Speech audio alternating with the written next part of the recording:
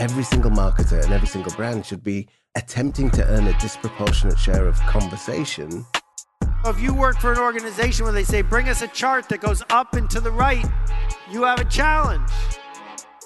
Half the money I spend on advertising is wasted. The trouble is, I don't know which half. I am here to inspire you, to excite you, to motivate you, to transform you, to energize you. Hello, and welcome to Demand Gen Visionaries. This episode features an interview with Karen Steele, Senior Vice President of Marketing at Near, a global leader in data intelligence for businesses. Karen has an impressive track record as an enterprise cloud marketing executive with extensive experience in scaling high-growth companies.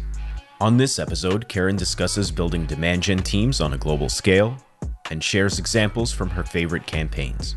She also offers advice for marketing leaders on investing in their website and explains why it's a critical decision for growth. But before we get into it, here's a brief word from our sponsor. Today's episode is brought to you by our friends at Qualified.com. If you are a B2B marketer who has always dreamed of knowing when a qualified prospect is on your site and being able to talk to them instantly, now you can. Learn more at Qualified.com. So please enjoy this interview between Karen Steele, Senior Vice President of Marketing at Near, and your host, Ian Faison. Welcome to Demand Gen Visionaries. I'm Ian Faison, CEO of Caspian Studios, and today we are joined by special guest. Karen, how are you?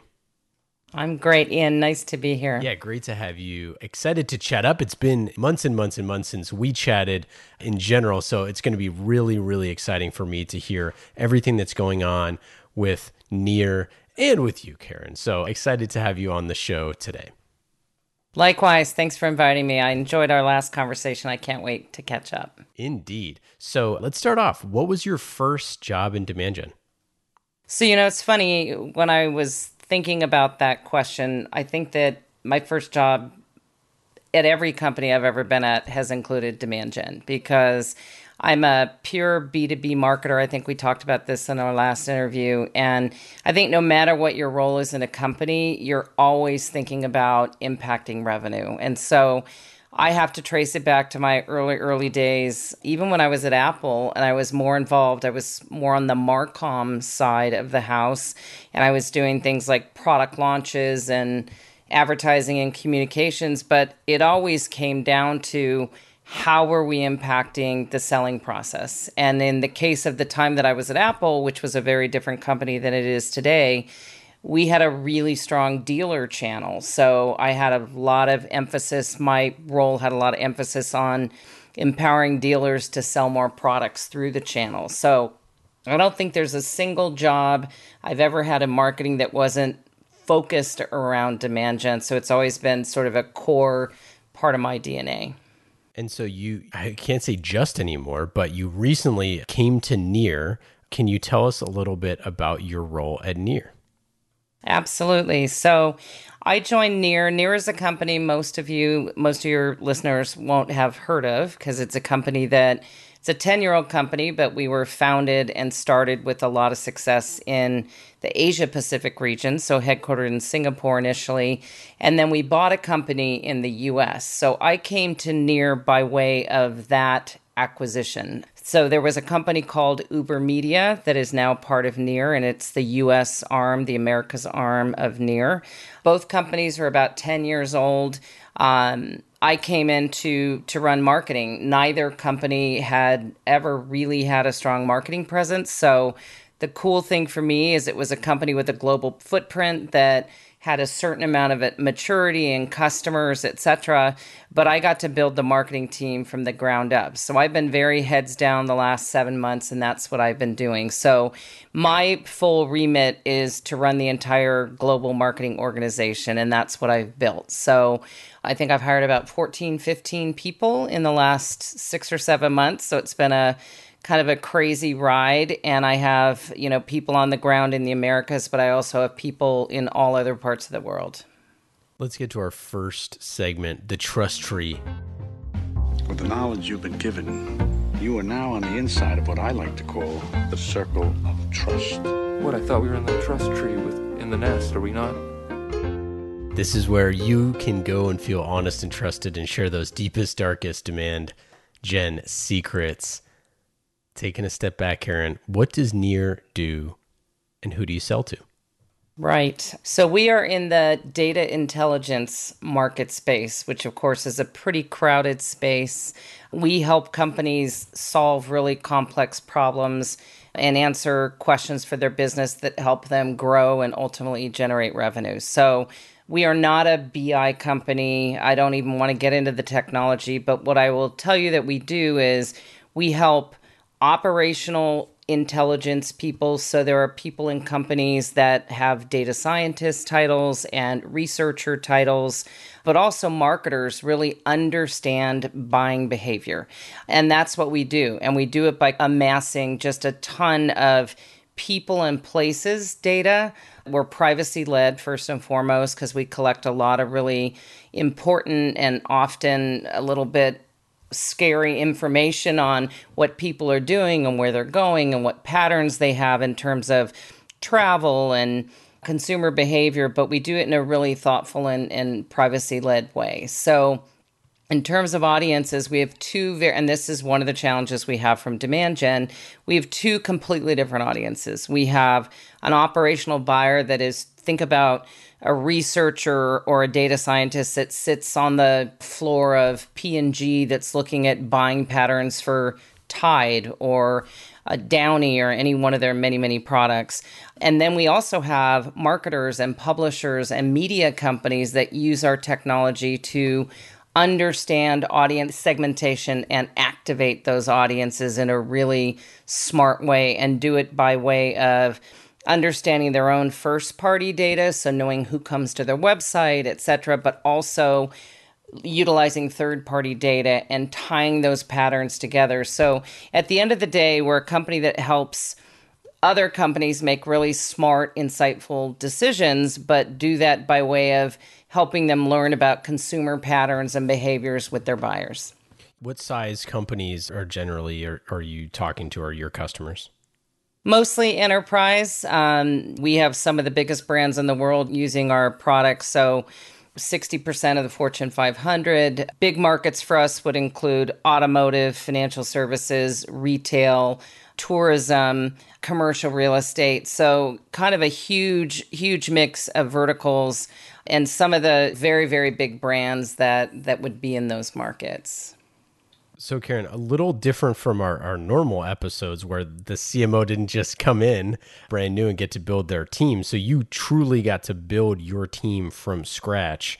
And I should say you're a world-class marketer. You've done this a few times. And so I'm curious, how did you structure your team to acquire new accounts to build a go-to-market engine?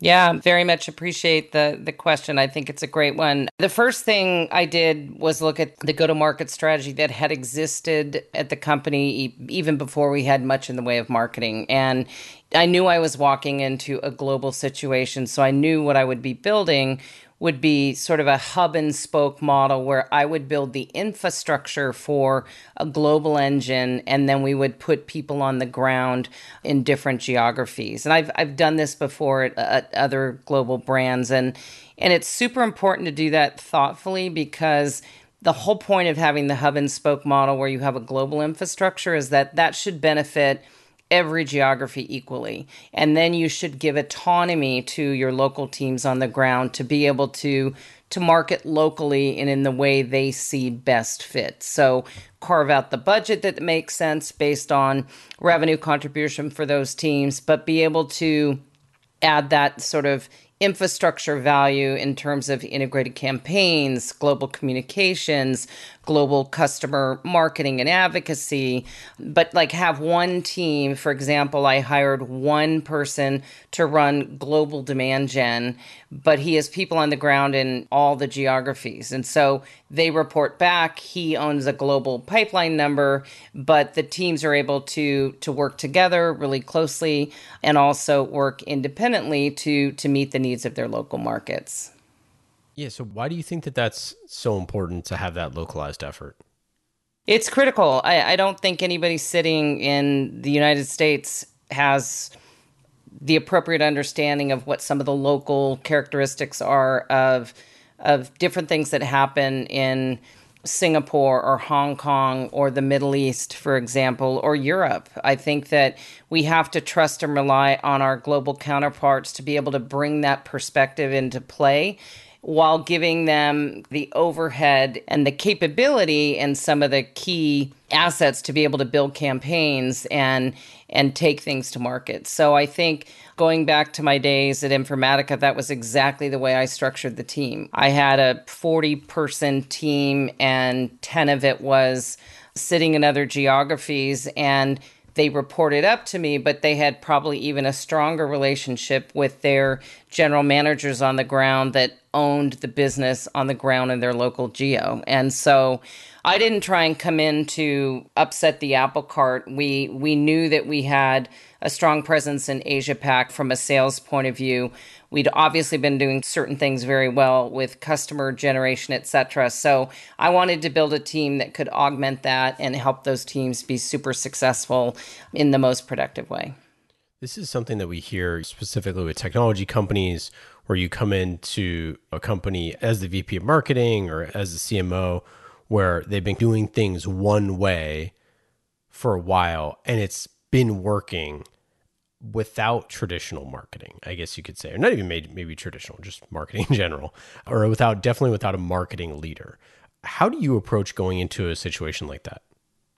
Great question. I think first you have to build the trust. I think that companies that haven't invested, and by the way, there's so many companies in the B2B world that are not marketing driven or marketing first. They come from the sales space or the product space. And so I think first you have to build that trust, and it takes time to show results. So for me, what I did when I came into Near, and part of it was we had just acquired a couple of companies. We were trying to come together as one team, one brand. And so the first thing I focused on was building the story and building the brand strategy, because at the end of the day, everybody can kind of stand behind that and say, yeah, this is who we are as a company. This is the marketplace we want to dominate. And so it's heavy lifting, though. And what I needed to do very quickly was get the entire leadership team globally on board. So I structured a global brand strategy workshop to get people in the same room. And of course, we weren't all in the same room because it was COVID and we were spread out across the globe. But we literally did a 6-hour workshop to get every leader in the company to have the same conversation about what is our vision, what is our mission, what is our brand strategy, who do we stand for as a company, what is the kind of culture we want to create, and build that brand narrative from that work. And it was super productive, and honestly, probably more productive than I've had at companies where we've all been in the same room. This was done on a Friday evening in the US. We had people, it was Saturday for people in Australia. We had people in India and Singapore dialed in the middle of the night or the morning their time, whatever it was. But people were so engaged because everybody believed that we got to get this story right. We've got to become a singular brand that stands for something in the market. And so that's where I earned the trust, I think, at the beginning, as people realized, okay, she may not have her whole team hired yet. She's not generating a whole bunch of pipeline yet because we haven't figured out the story and the narrative. And so that's where I sort of began the journey to earn that trust. And then I hired the team. And then in hiring the team, I hired super experienced people. I hired people that have a track record and people that could do this in their sleep, quite honestly, and I don't mean that disrespectfully, but I needed people that we could just turn it on and be up and running, and that took during COVID. The hiring stuff was hard. Usually I pride myself on the fact that I can get a whole team in place because of my network in 3 months. This took me like 5 months, which is, I still think, fairly impressive. But I hired a world-class team. I hired some of the best and the brightest. I empowered the rest of the teams in the geographies, as we've talked about, so that people didn't feel left out, like the core Americas team was taking over everything. I really wanted everybody to feel invested and empowered. And I think we've been very successful so far. I love that. That's so cool. I've had that conversation in the past where it's like you have the person who comes in, they know that they want to bring this team on, but like you said, I mean, going from you being like, hey, I can do this pretty fast, and normally I come in and do it at 3, to someone to do it in 5, you figure if you're a first-time CMO, if you've never done this, if you don't quite have the Karen Steele network, bringing all the right people on, maybe you make a few mishires, stuff like that, you're looking at 6 months before you get the people on the ground. You might be fired in 2 more months if you're not doing something. So it seems like you had a little bit of cachet at that point, that bringing on the whole team is going to take a little bit of time. Did you have initial areas of focus where you're like, okay, I'm just going to focus on this, plug a few holes here, work on this one thing? Or what was that first domino to fall? I don't want to harp on COVID, and I think we all want that to be in the rearview mirror. But what I will say, the dynamics for me that were different during this, and I think a lot of people like me have gone through this in the last year, and they're still going to go through it going into 2022, is it was hard to hire even the best people that you had relationships with, because what happened during COVID is for those employers that were really good to their employees, people were really loyal, and they weren't necessarily going to leave a company and take on something new because they felt that loyalty to their company that had given them flexibility during a really scary time for all of us that were going through that. And so I prioritized on one of the first hires I knew I had to make was the global head of demand gen. That is not an easy role for any CMO to hire. And I needed somebody that truly did have that global experience. And so that was one of the first hires I focused on. I happened to find a superior guy that I was lucky to get him fast, and then he could help me build the whole team. The other position I focused on right away was customer marketing, and that might sound odd, but we weren't a brand new company. We had a whole bunch of customers, and we wanted to build on that advocacy and also look at upsell and cross-sell, because we were 2 or 3 brands coming together and we were unifying as a single platform, and we had cross-sell and upsell opportunities. So that was a position I hired as quickly as I could. Product marketing is another difficult one because there's such demand for that role out there, and I had my people that I wanted, and some of them just weren't available, and that didn't come as quickly. That was one of the later positions that I hired. Same thing with comms, communications. Fortunate to get Lisa Soto, who she and I worked together 20 plus years ago at a startup, but I felt like I could limp along on the comms side because I had a contractor that was helping us, and it's a comfort zone for me. I can sort of pick up the slack on some of that stuff. So I kind of took it in the areas of priority, but definitely starting with pipeline and needing to work with the sales team and build the pipeline engine as quickly as possible. So by the time we hired the head of demand gen field marketing, and then we brought in some of his key leaders, both in the Americas, but also in other regions, that stalled our pipeline creation initially. So we were a few months behind where I would have wanted us to be. I would have been wanting to be cranking immediately, and it really didn't start until sort of later in Q3 for us. So now we've got this crazy rock solid team, and things are looking great for both the end of this year and going into 2022. Yeah, that's really exciting. I mean, it's so funny how just coming in, building that team, I'm sure you reassessed your tech stack and looking at all that stuff. You know, you're doing all this thing. I'm sure you're looking at the website and trying to do that. But so clear to me that you prioritize getting the right people on the bus and just letting them do their thing there. I'm curious, when it came to that partnership with sales is obviously one of the key things to develop trust, as you mentioned. How did you think about looking at attribution and looking at what does marketing take over from this predominantly sales-driven approach? It's an interesting one. So let me just make a comment on the website thing, because my entire focus for the first 6 months was resolving domains. Because we had made these acquisitions, Right. My entire focus was getting everything to near.com. Because we had 3 or 4 different domains. Right. And so I cannot say that strategically in terms of customer journey and content and everything, that the website was initially a priority. It is now, and it will be in the future.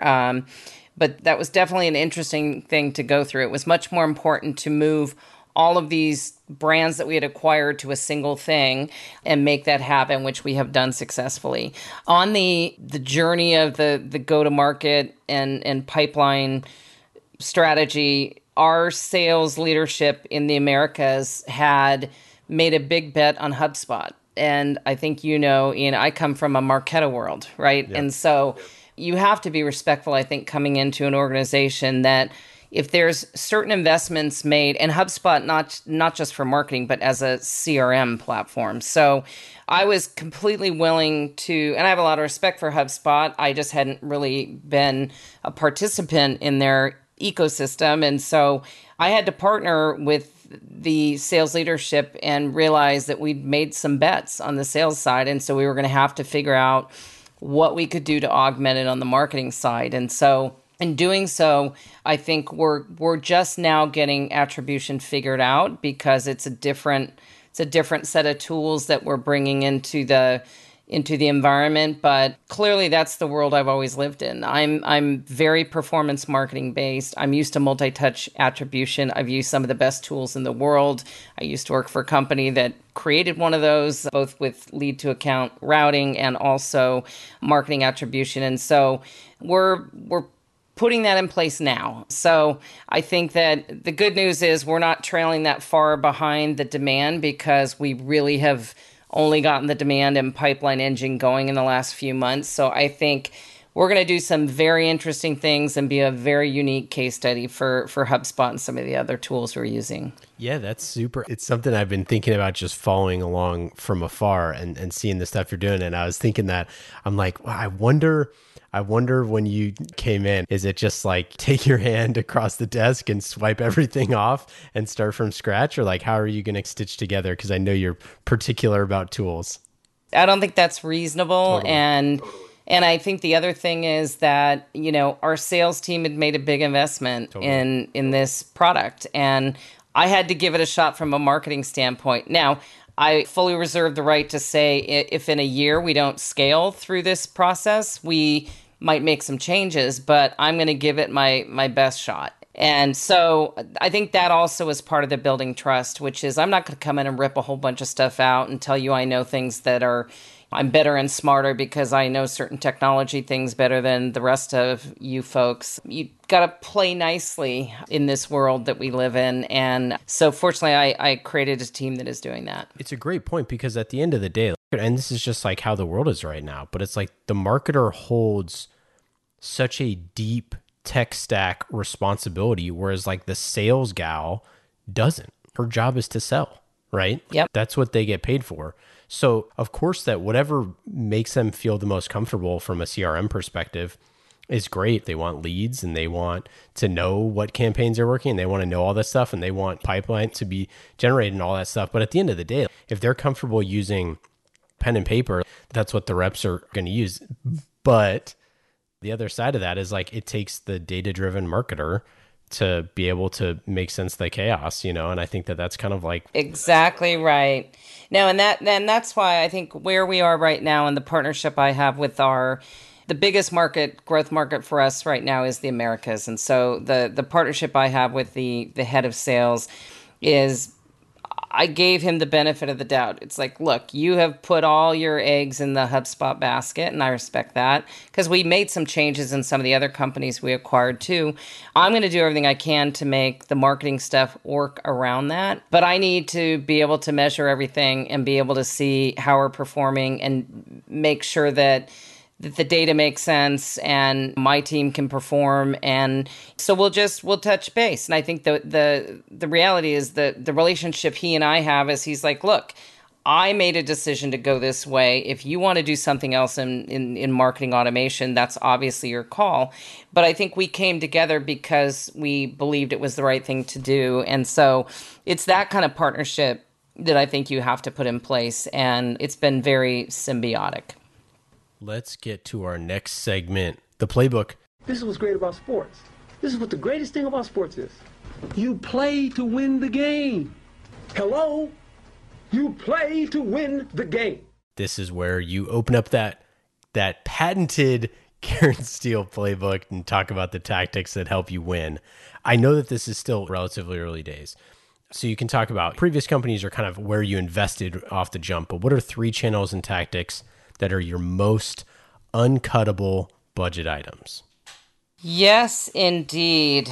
I'm sorry, I'm consulting. You guys have me so well prepared. I did have some notes. And so, yeah, I think the uncuttables, it sounds really obvious, but you have to understand your audience. And whether you call it personas or segmentation, I don't actually care what marketers call it. You have to be super in touch with the customer that you buy from. And for me, this is usually led by a product marketing function that does a really good job on defining the types of buyers, the types of personas, why they care, how you sell to them, what the differentiation is, how our competitors will talk to them, etc. But that's huge. And for us at Near, because we have such a multifaceted set of buyers, we have these operational buyers that are completely different than these marketing buyers. And so we're selling to 2 different worlds and schools of thought. And so that's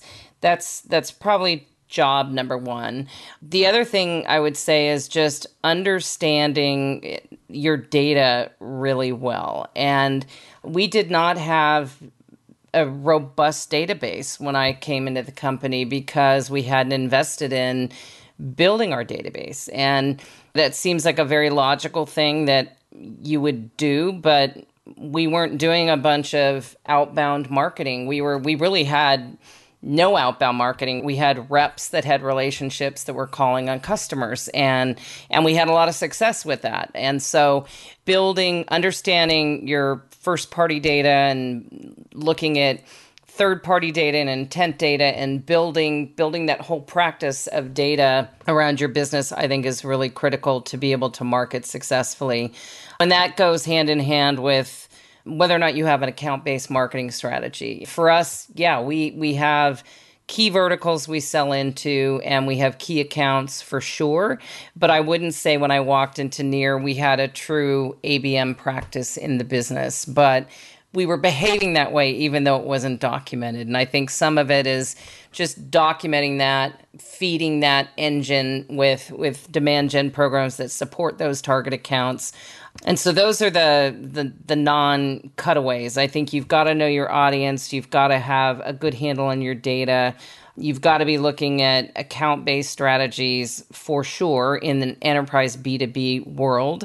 And then the last thing I will say is, and this is one of the reasons, and I did this at Marketo, and I did this at Lean Data, and I did it here at Near, you've got to invest in the customer. And so one of the first people I hired when I joined Lean Data, and I think you know this, and one of the first people I hired when I joined Near is a head of customer marketing and growth, somebody to not just do the traditional references and case studies. I mean, I look at customer marketing as the AAA. It's advocacy, it's adoption, and it's advisory. And those 3 things are so critical for the growth of a company that's always been part of my DNA, and it's always been one of the first hires I've ever made. I will have to do a DGV episode someday of the customer advisory board deep dive.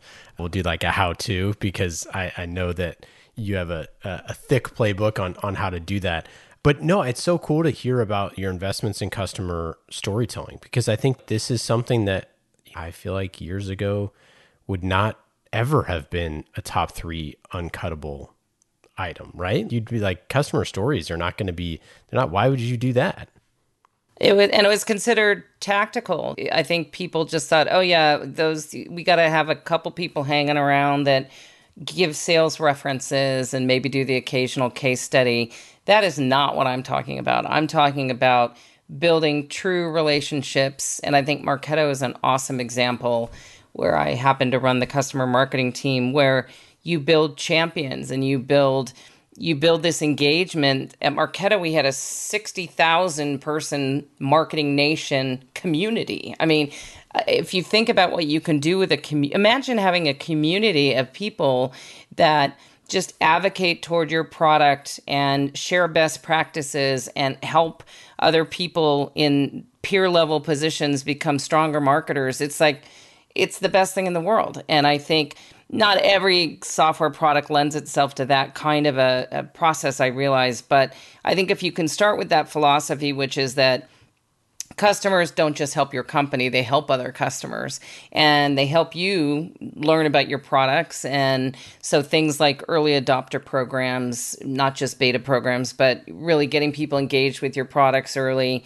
learning about that from a product development standpoint, and then helping showcase their success. It's just been a lot of fun over the years to watch this grow. And I think the biggest opportunity for us at Near is that we have this huge upsell, cross-sell opportunity because we have products that are used in other parts of the world that aren't used in the United States. And we have products used in the United States that aren't used in other parts of the world because we're still blending everything together.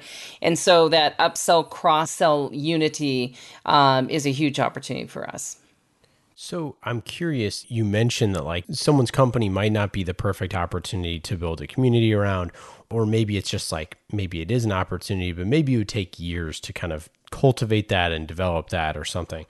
But I think that what's so interesting about customer stories and communities is like a lot of these things are happening already. Like I was talking to CMO's guest on this podcast, and he was like, yeah, if something's bad, I'm just going to go on the like 15 CMO Slacks that I'm part of and I'll just badmouth it.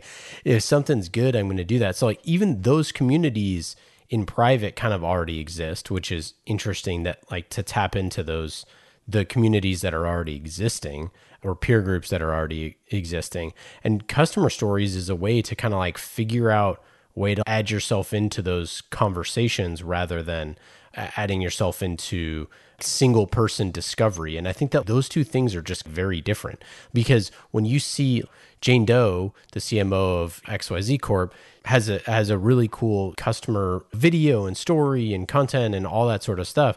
When I go and see her, I'm like, hey, I saw that you partner with them. Can you tell me more about that? Whereas on my own road to discovery, I might come across a piece of content that it's like, how you can do X, Y, and Z.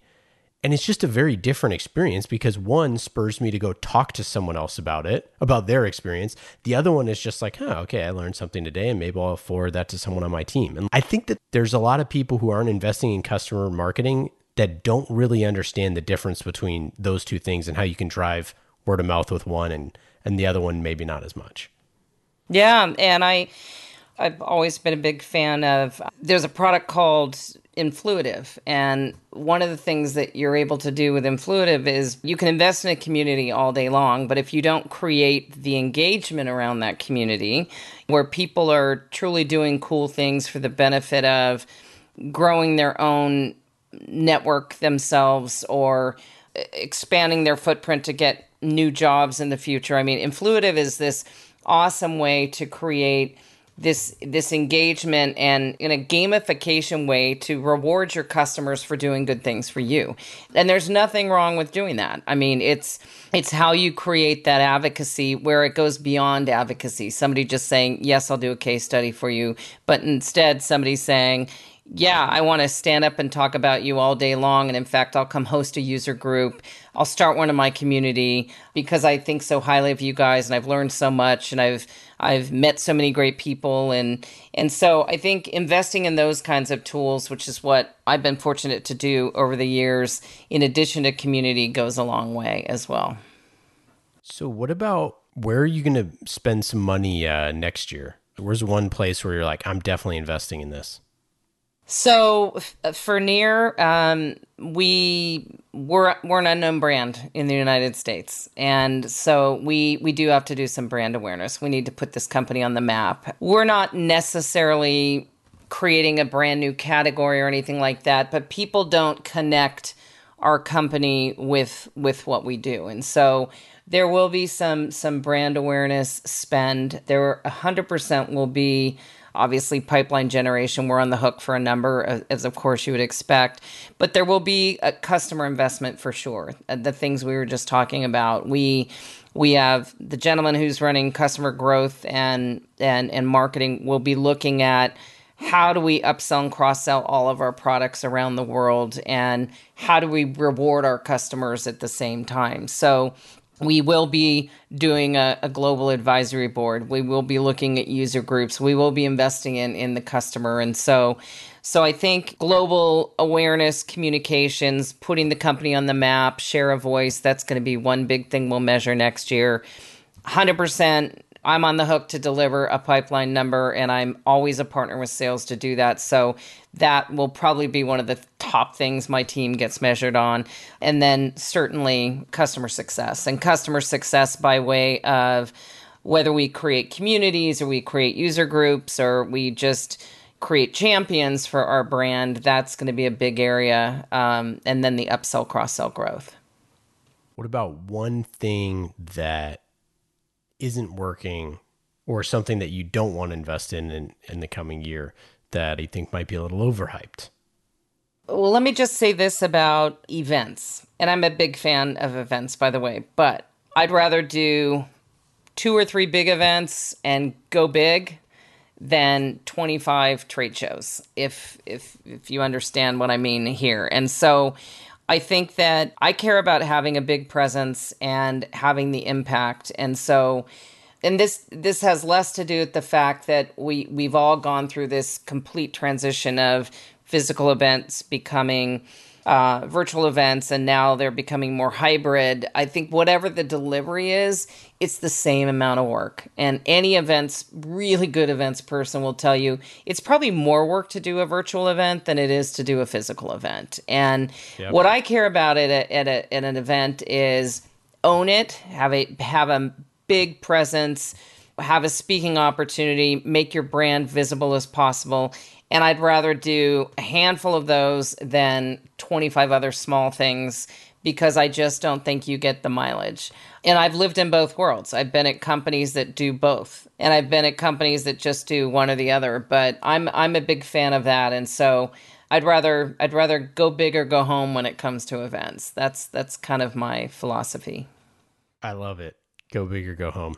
Any other campaign related stuff? I know it's so early that you're still working on all these campaigns and figuring everything out, but any cool campaign stories or anecdotes in the early days?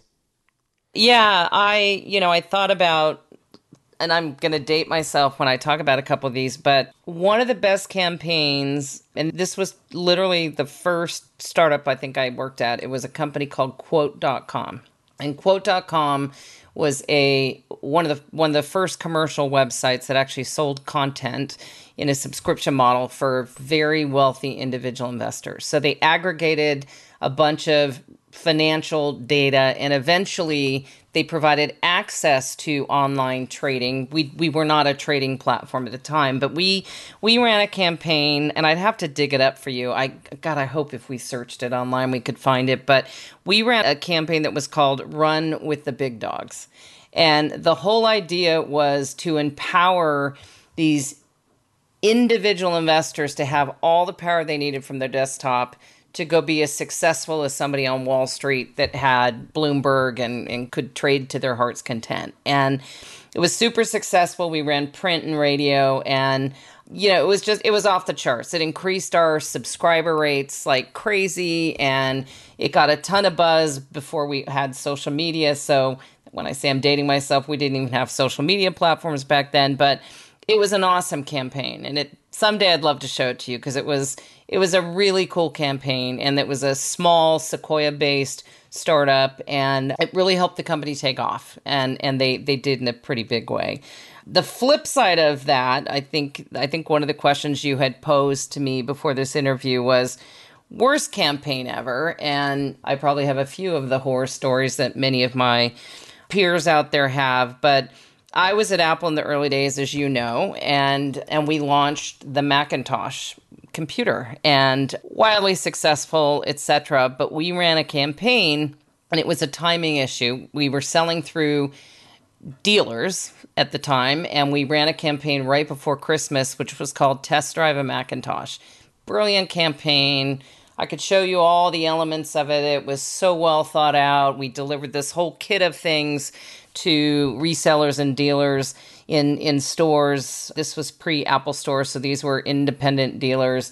And we disrupted their business. It was not practical to be doing this kind of a campaign where they would have to stop what they were doing and give somebody a free Macintosh for the weekend. So despite how successful the original launch of the Macintosh was, putting that kind of campaign in a dealer channel right before the holidays and expecting your resellers to augment that and put that forward was super messy, and we got a lot of backlash. And so sometimes the best and worst campaigns just all come down to execution, right? You could still have the best idea in the world, and I think in the case of Test Drive a Macintosh, we did. I mean, it was cool stuff. Like we had, I'm not a race car person, but we had like these brown gloves that we shipped with the, if you got your little Mac and took it home for the weekend, you got a little Test Drive racer car glove, and there were so many things that were cool about it and really well structured, but it was just the timing of it proved to be pretty bad. And so we wasted a lot of money. And that was a national campaign that Apple ran that we did, I think, a couple months later, rebirth that, and it ended up being successful. But doing it between Christmas and New Year's was not a good idea. I was just going to say, you run it February 15th. It's probably a slam dunk.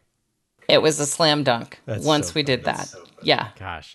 Well, it's funny. This is completely different, but we promote a lot of the podcasts that we create throughout the entire year.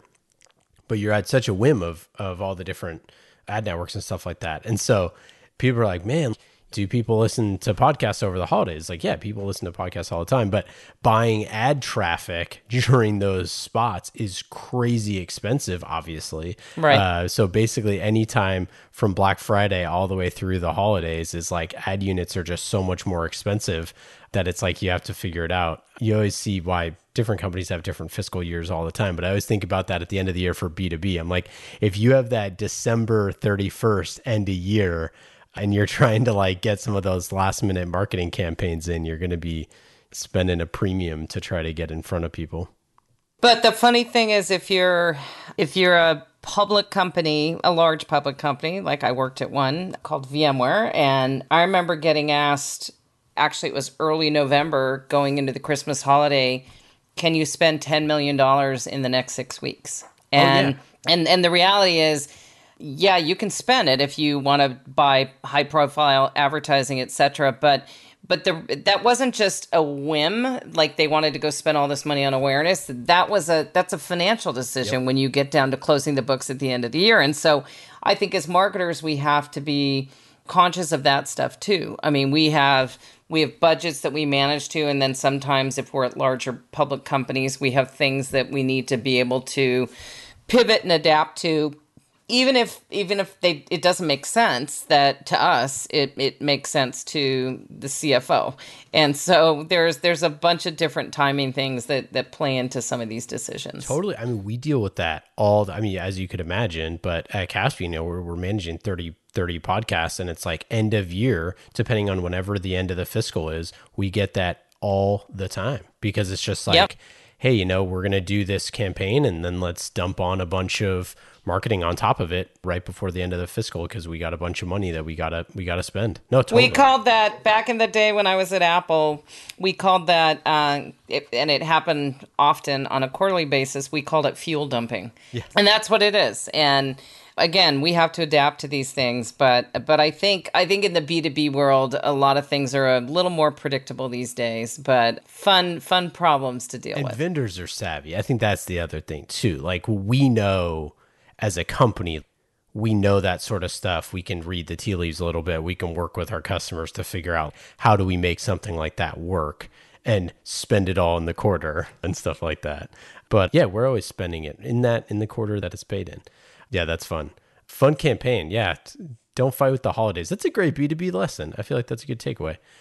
Okay, let's get to our next segment, the dust up. Uh-oh. Here comes trouble. You may have heard that there was a dust-up involving yours truly. And now we've got a wild scrum with fights breaking out all over the place. And it is getting really ugly as we've got punches and kicks. This is where we talk about healthy tension, whether that's with your board, your sales team, your competitors, or anyone else. Karen, you're so even keel. I know you've never had a memorable dust-up, or have you? Oh, of course I have. I think it takes a lot to rustle my feathers, but I think just over the years the biggest thing comes down to kind of an understanding of philosophy differences in just the core understanding of what marketing is and what they do. I think I said earlier in the program that there's not a lot of companies out there that are marketing driven. Most companies are sales driven, they're product driven. And so I think sometimes marketing is viewed as a cost center. I'll go so far as to call it an arts and crafts department as opposed to being a strategic revenue driver for the business. And so I think the biggest dust ups, if I've had them, honestly, are I'm very protective of the teams I build and the work we do because I know it's contributing to the bottom line and top line. And it usually comes down to that. It usually, if I'm having a dust up at a company, it's usually very philosophically oriented around the appreciation and understanding of marketing.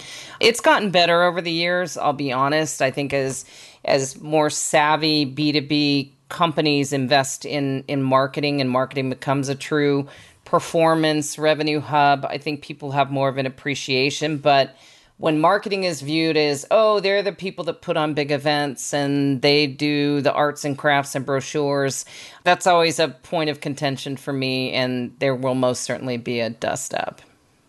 I love it. It reminds me of that Airbnb cutting marketing at the beginning of this past year in 2021, and people being like, see, you can cut marketing. And it's like, we'll see. Yeah, we will see. Yeah. See how that plays out. Yeah.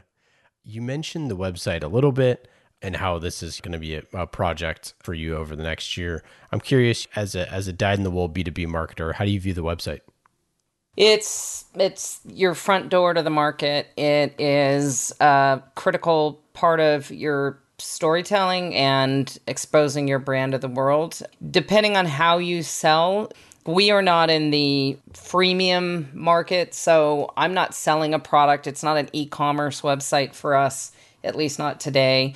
But I think you need to do things to engage people on your website. And so understanding and telling the story on the website that is the customer journey that you want to tell is super important. And by the way, don't look at Near.com right now and expect to see that as a wildly good example because we're not there yet. As I mentioned, we've been spending the last 6 months just to coalesce certain domains together. But your website is your front door. It's the front door to your brand. Everybody communicates online these days. Everybody is going to look at your website first and do their own online research before they ever probably reach out and have a conversation with one of your sales reps. So your website needs to have great content. It needs to be personalized to the extent you can. It needs to just have great opportunities for people to engage with you and learn more. So it's probably the most important thing you have to invest in. Certainly you have to get your brand known and get your website out there. You have to do the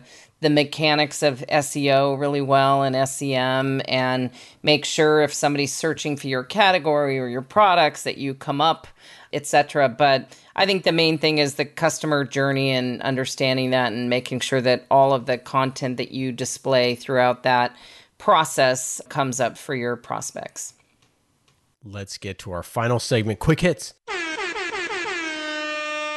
These are quick questions and quick answers, just like conversational marketing with Qualified. Qualified prospects are on your website right now, and you can talk to them quickly with Qualified. Go to qualified.com to learn more, quick and easy, just like these questions. We love Qualified. Go check them out, qualified.com.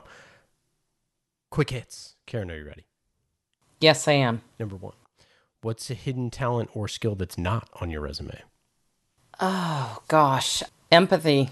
I think it's so important to not just empathy to the people you work with, but empathy to your buyers, to your customers, just being kind and empathetic. I don't think that probably comes across in my resume, and it probably doesn't even come across in this conversation, but it matters a lot. At the end of the day, it's all about people, and I think empathy and kindness today and every day matters a lot. What's your favorite non-marketing hobby that sort of maybe kind of indirectly makes you a better marketer?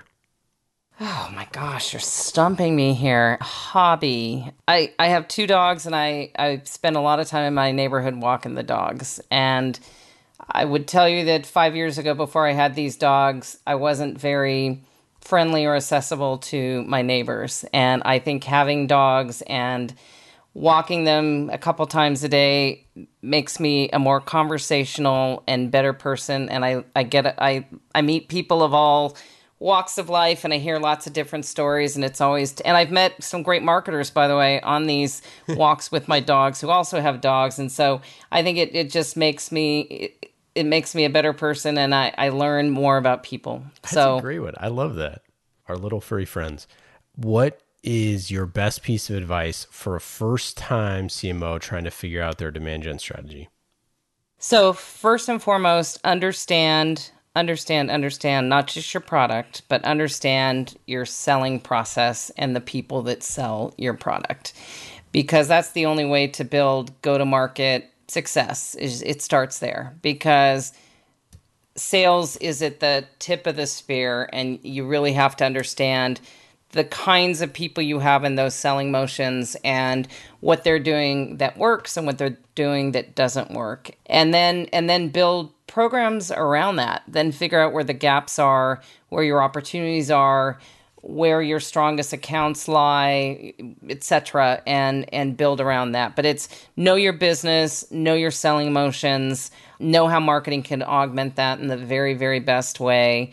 And then partner, of course, it goes without saying, partner with all parts of your selling engine, whether it's if you have a channel business and you have a head of biz dev, or you are selling purely direct, or you're in different parts of the world, you've just got to connect with all those people and understand it super, super well. Karen, awesome having you on the show. Thanks as always. For our listeners, go check out near.com to learn more. Obviously, lots of exciting things coming from you in 2022 and beyond. Any final thoughts? Anything to plug? No, I'd say just check out Near. We're a data company, and we're doing great things. But it's fun building right now. That's the mode we're in. It's fun getting our story out there.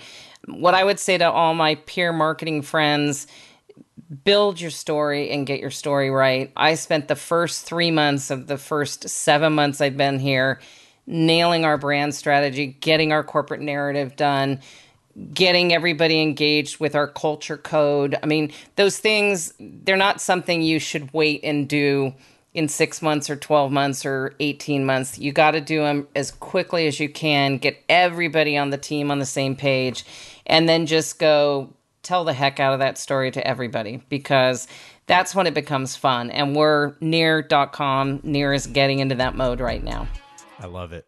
Awesome. Thanks again, Karen. Thank you. Demand Gen Visionaries is brought to you by our friends at Qualified.com, a conversational marketing company that's on a mission to transform the way B2B companies sell. Go to Qualified.com to learn more.